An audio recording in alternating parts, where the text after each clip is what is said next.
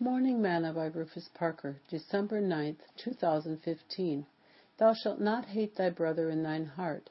Thou shalt in any wise rebuke thy neighbor, and not suffer sin upon him. Thou shalt not avenge, nor bear any grudge against the children of thy people, but thou shalt love thy neighbor as thyself. I am the Lord. Leviticus 19, verses 17 and 18.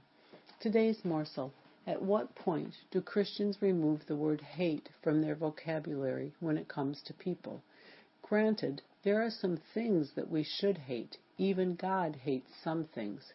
He hates things such as a proud look, a lying tongue, hands that shed innocent blood, a heart that devises wicked imagination, feet that are swift in running to mischief, a false witness that speaks lies, and he that sows discord among the brethren.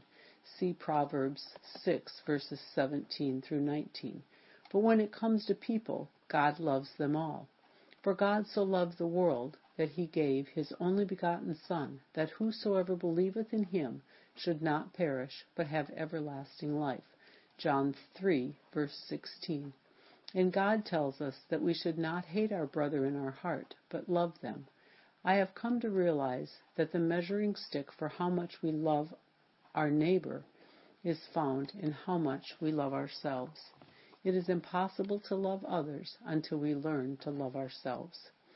Sing, well, you're my brother, you're my sister, so take me by the hand. Together we will work until he comes.